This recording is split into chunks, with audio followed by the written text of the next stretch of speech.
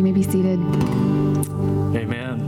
And as you're seated, if you have your Bibles, you can turn open or turn on with us to 1 Corinthians 13. We're going to be looking at 1 Corinthians 13. It's a famous passage speaking about love. And as you do, when I was a youth and children's minister, one of my responsibilities at our church is every Sunday we would have the children's sermon. So maybe you grew up or have seen this before, but all the kids would come down front and they'd sit around the altar, and I would do a children's sermon, and then we would go out and have children's church right before the big people's sermon. And the joy that I got out of the sermon was kind of correlated to the pain and the anxiety it caused in parents, because one of my favorite things was to try and get the kids talking, because you had no idea what they were going to say. And one particular Sunday, our theme was on Jesus' commandment that we need to love our enemies. And so called them all forward. We were sitting down and said, kids, today we're going to talk about Jesus commanding us to love our enemies. Do you know what an enemy is? And one of the kids shot up his hand and says, my dad has an enemy. It's Mr. Smith. And Mr. Smith's family was in the room. And then that started this cascade of responses where, oh yeah, my dad said his lawn is terrible, and well, my dad doesn't he thinks so-and-so. And it was almost like it had gotten, like the milk had been spilt and I could not get it back and recover. And so even the kids know what it is to have an enemy.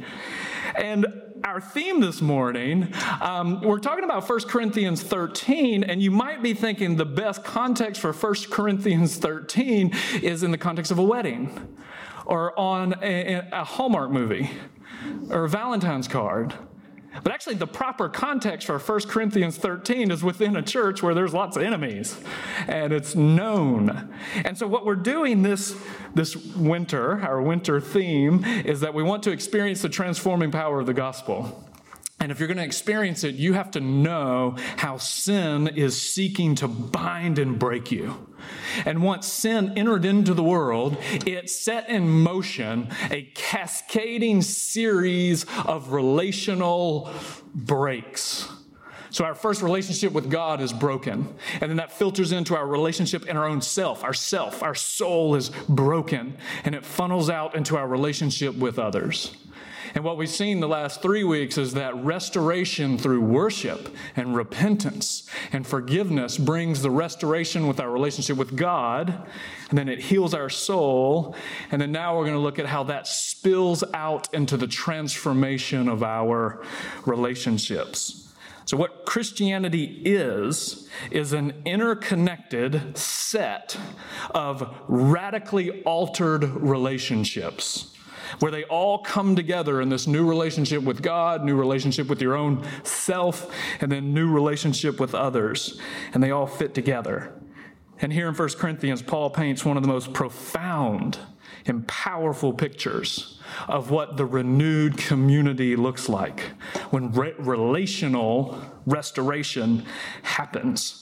So let's open it up and look. And as we do, one of the amazing dynamics of the way the gospel works is that what we need first to experience the beauty and the majesty and the glory of who Jesus is and what he's done to us, we have to first experience it, and then we have the ability and the power to express it to others.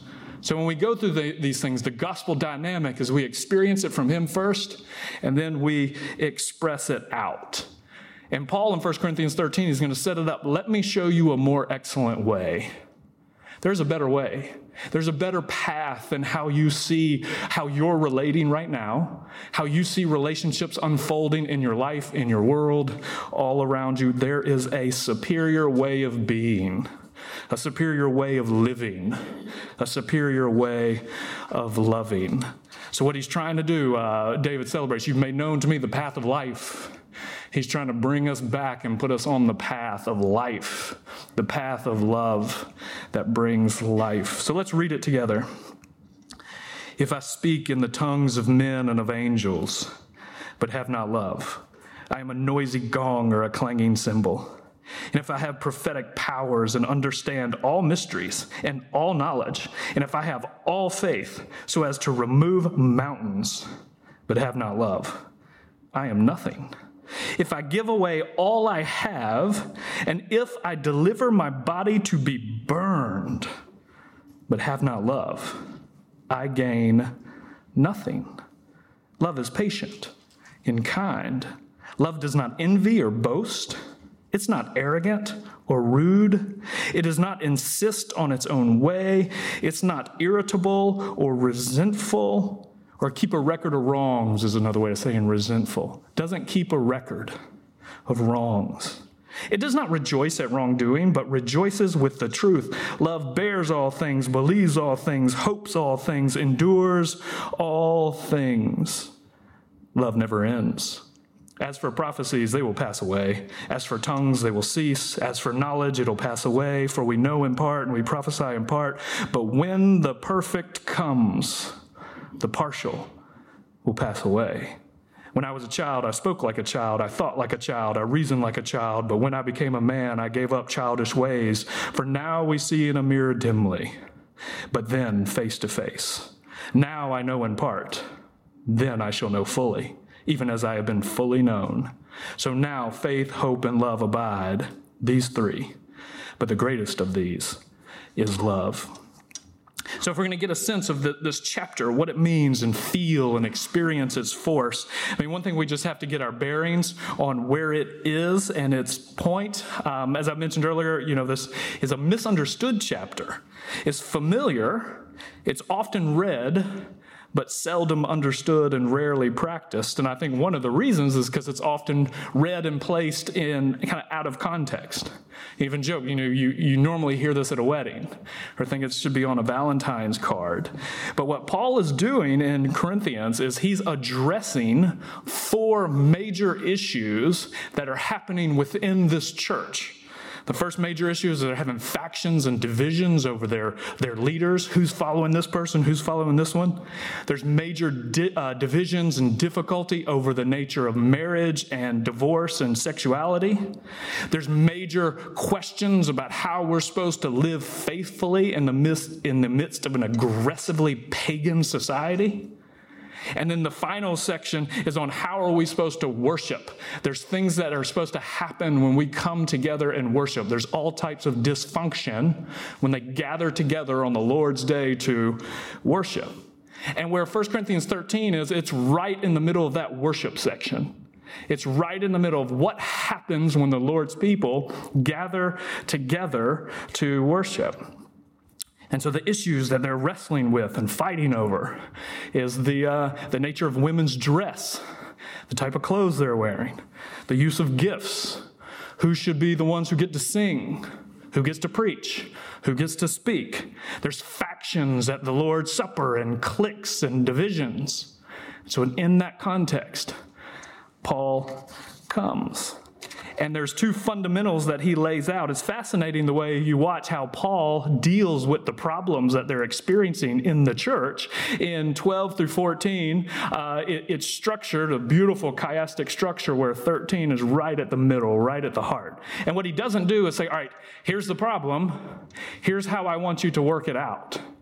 He kind of lays out the problem and then gives them the fundamental posture of their heart and kind of the theological reality that's supposed to shape all they do. And then kind of expects them to be able to work it out once they have that in place. And so 2 of the key fundamental things that he puts is our worship. When you come together, the whole point is to build one another up in love. So if that's not happening, everything else is irrelevant. The point of you gathering together is the building one another up in love. That's why the gifts are given. That's how you use them. Everything should be done in love. So what's the context for 1 Corinthians 13? The context is for any group, especially a church, anytime a people are trying to come together, what Paul is trying to do is trying to show a group of self-centered people that there is a better way to live.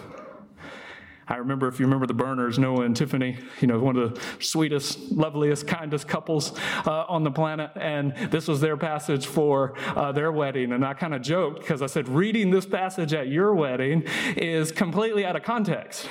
Because the point of this passage is how do you live well when you're around difficult people? And you two are the most non-difficult people on the planet to get along with. So it's not in the context for their wedding. But you might be like my wife and think, well, my wedding, there would be a context if you live around other difficult people. So that's the point. How do you live with difficult people? So let's look at the structure. Did you see as we read through this very clear structure? Verses 1 through 3 give you the necessity of love. 4 through 7 paint its character. This is what it is. And then 8 through 13 celebrate its permanence. So let's take a couple minutes and we'll just kind of linger on 1 through 3 and look at how, did you notice, love is better. This ordinary love is better. This gift, note the first thing, this gift of ordinary love is better than, we'll call this extraordinary worship.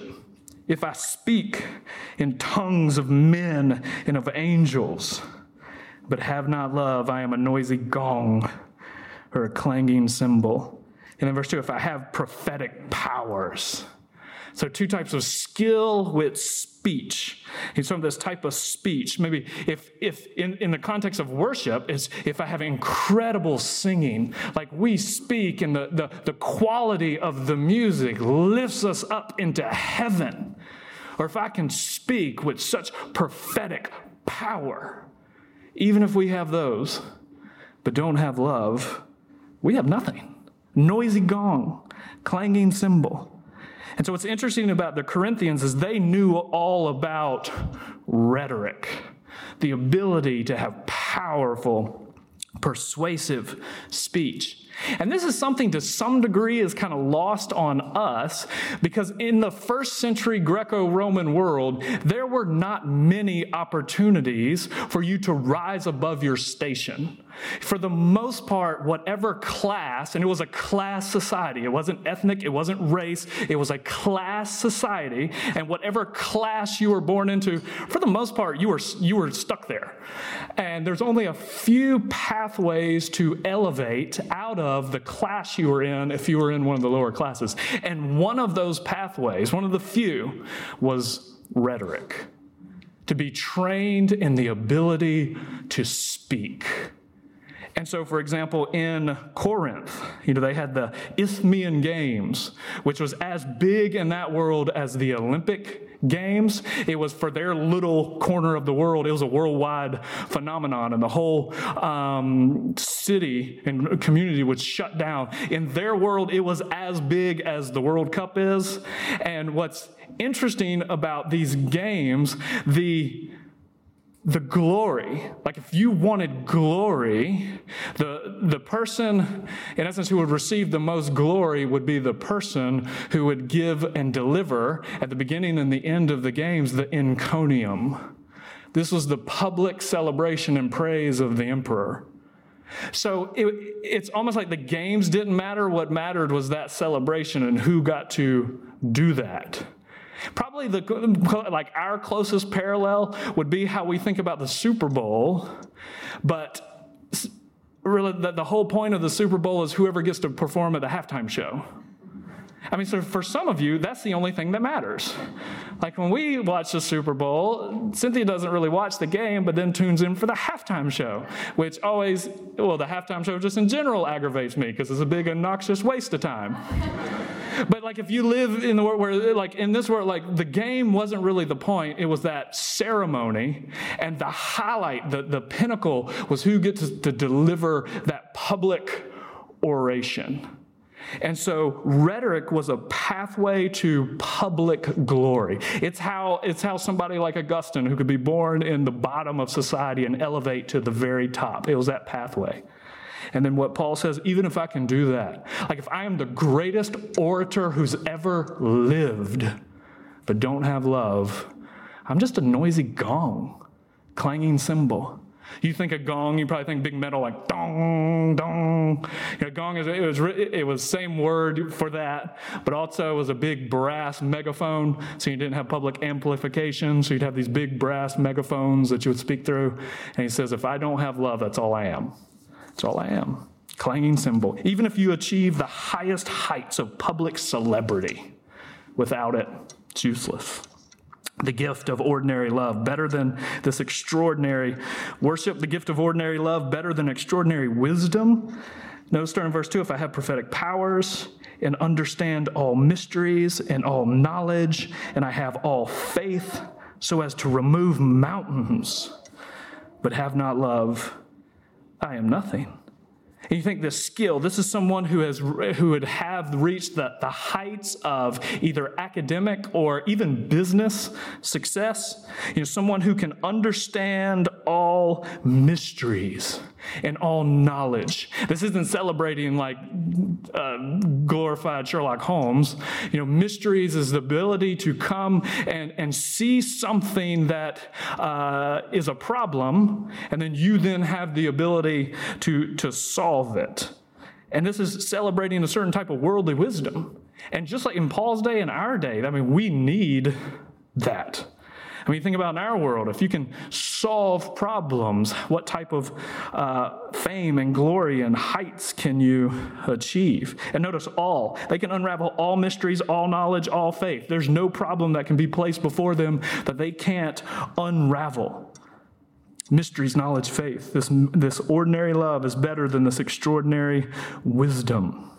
So you could be the ultimate fix-it man or fix-it woman, the person called in any scenario, in any situation, and you can right the ship, and you can bring institutional health, and you can solve the problem. Even all of that, it's nothing. Then notice the third thing. We'll start with faith. If I have all faith so as to remove mountains, but have not love, I'm nothing. And if I give away all I have, if I deliver up my body to be burned, but have not love, I gain nothing. And you see, just this ordinary love is better than these extraordinary works. Look at the three things that he celebrates. What if I could do? First is you have great faith. He's talking about mountain-moving faith. And in one hand, from a spiritual perspective, they had all experienced this. That's what Paul did. It was a miracle that any of them were even there and had responded to the gospel. So this is mountain-moving faith. But that context, if I have all faith and can move mountains, that's really what he's talking about is somebody, if you have this incredible visionary leadership and you can see what needs to be done and you can rally the troops and you can bring about this incredible thing out of nothing. When Jesus originally told his disciples, when he says, if you have faith the size of the mustard seed, you can move mountains. He did that on the Mount of Olives, and one of the interesting things we saw when we were in Israel is from where he is sitting, you could look to Bethlehem, and you could see in the distance the Herodian. And the Herodian was Herod's final palace, Herod the Great, which he named himself the Great. So just, worldly wisdom, if anyone names himself the Great, be a little leery. And so, and what he was great was his great building projects. And the culmination of his building projects was the Herodian, which was his final kind of, in essence, fortress and tomb. And it was one of the great wonders of the world, even though it didn't last very long. But you could see, Liz, pull up the first picture. So this is from the Mount of Olives, and you can see, and you see you have one mountain there, and then the Herodian is at the top of, it got put at the top of the other one. And those were equal. And what he did is they leveled the one mountain to bring it over to the other to build up the Herodian. Now, it was an immense project that took generations. And you know what else it took? Hundreds and hundreds and hundreds of slaves. Now, pull up the next image. This is the actual Herodian that didn't stand, but was on top and then built in. And it was considered, one of the most dazzling, impressive fortresses of the day. So what Jesus is looking to, and I think there's an echo here from Paul, is he's saying, from a worldly perspective, you could look at these massive building projects and say, that is the most unbelievable thing in the world. But if you have that without love, you have nothing. And then notice the great gifts. It almost doesn't seem possible that you can give away all that you have, but then gain nothing.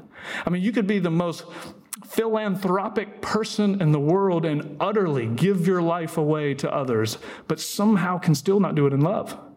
And then what he says, even if I suffer and deliver up my body, I put my money where my mouth is. I put my mouth where my money is, and I give both of them away and give up my body to be burned. You can still do that in a way that you don't have love.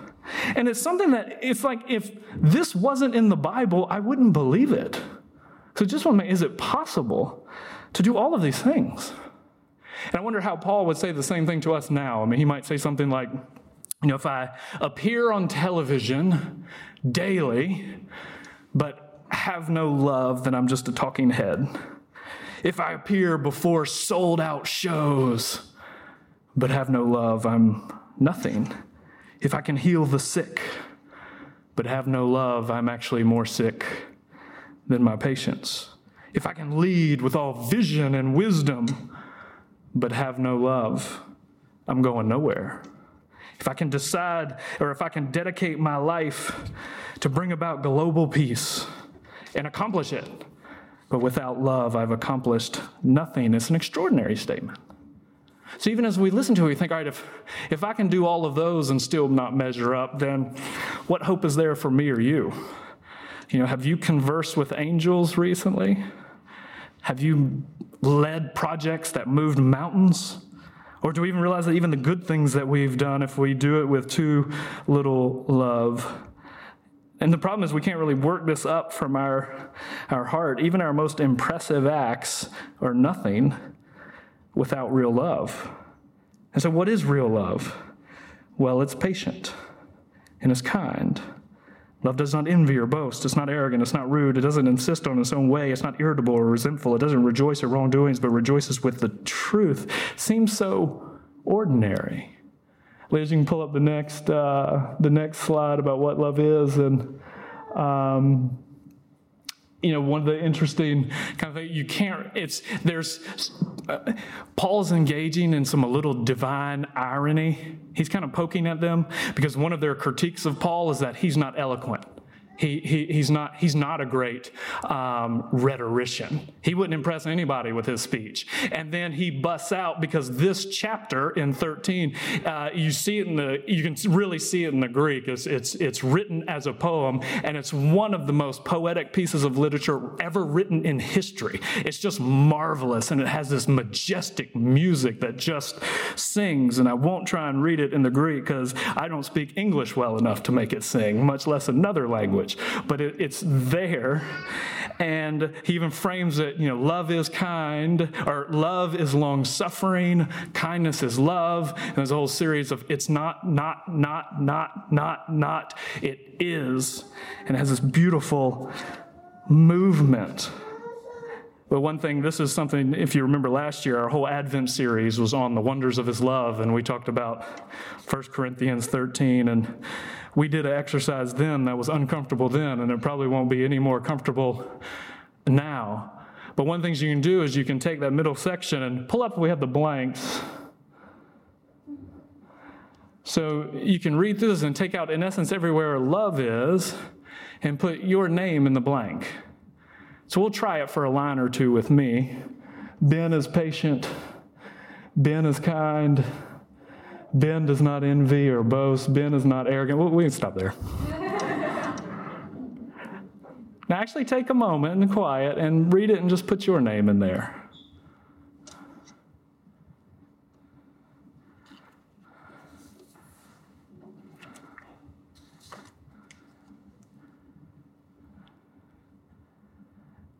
How did it sound? How far did you get before you got a little uncomfortable? Now let's try another exercise. Let's pick another name. Anybody want to volunteer for their name to go in? Let's say Jesus. Jesus is patient. Jesus is kind. Jesus does not envy or boast. Jesus is not arrogant. Jesus is not rude. Jesus doesn't insist on his own way. He is not irritable or resentful. Jesus does not rejoice at wrongdoings, but Jesus rejoices with the truth. It has a little better ring to it that way. And see, before you can express that kind of love to others, you have to experience it from him. And you will only truly experience this kind of love when you see him being all of those things to you. And you will never, no matter how patient you are, and if you are the most long-suffering and enduring person, you will never be more patient with others than he has already been with you. And no matter how kind you are this Christmas season and you just spread goodwill and cheer everywhere you go, you will never be kinder to others than he's already been kind to you. And you know the reason we don't keep a record of other people's wrongs is because what has he done with the record of your wrongs? He has removed them as far from you as the east is from the west. And as Paul celebrates, he nailed them to the cross, and we bear them no more. And so we know that we'll never be able to express this kind of love until we experience it. You know, when I asked those kids, do you know what an enemy is? And they said, oh yeah, my daddy has an enemy. You know, you could have asked Jesus the same thing. Do you know what an enemy is? And he could have said, oh yeah, my daddy has an enemy. And we say, what have you done to or for those enemies? And he might point us, or Paul might remind us in Romans 5, therefore, since we've been justified by faith, we have peace with God. The enemies, the animosity that sin brought into the world has been dealt with. And then verse 5, that the love of God has been poured into our hearts. For while we were still weak, at the right time, Christ died for the ungodly. And for one will scarcely die for a righteous person, though perhaps for a good person one might die. But God demonstrates his love for us in this: while we were still sinners, Christ died for us. And therefore, since we've been justified by his blood, how much more will we be saved by him from the wrath of God? For while we were enemies, we have been reconciled to God by the death of his Son. How much more will we be reconciled and saved by his life? More than that, we rejoice in God through our Lord Jesus Christ, through whom we've now received the reconciliation. So if you want to know what real love is, you don't go to a wedding and look at a bride's white dress. You go to the cross and look at his broken body. You don't look at the gift of red roses. You look at his red blood. You don't look at Cupid's arrows. You look at nails pierced in his hands for us. So every week when we take the Lord's Supper, this is our weekly, tangible, physical reminder. This is the demonstration of what was paid to purchase that kind of love, so we then can be fueled and empowered to go give and express it. So on the night he was betrayed, he took the bread and he broke it. He said, "This is my body, broken for you."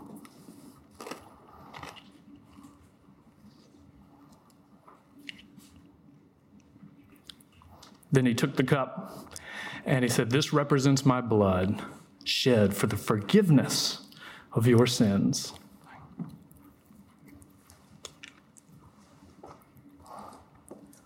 Lord, we thank you for the tremendous gift of your Son, and we pray that your Holy Spirit would be poured out into our hearts so that we would know, before we try to express this kind of love to others, we would first experience that kind of love from your Son. And so we confess to you now that the thing we need this morning more than anything else is more of your love for us. And when that fills us, then we need more of your love for our husband, our wife, our children, our neighbors, our boss, for the lost, for the lonely. Fill us with your love for us, and then have your love flow through us to others. And all this we ask in Christ's holy name. Amen.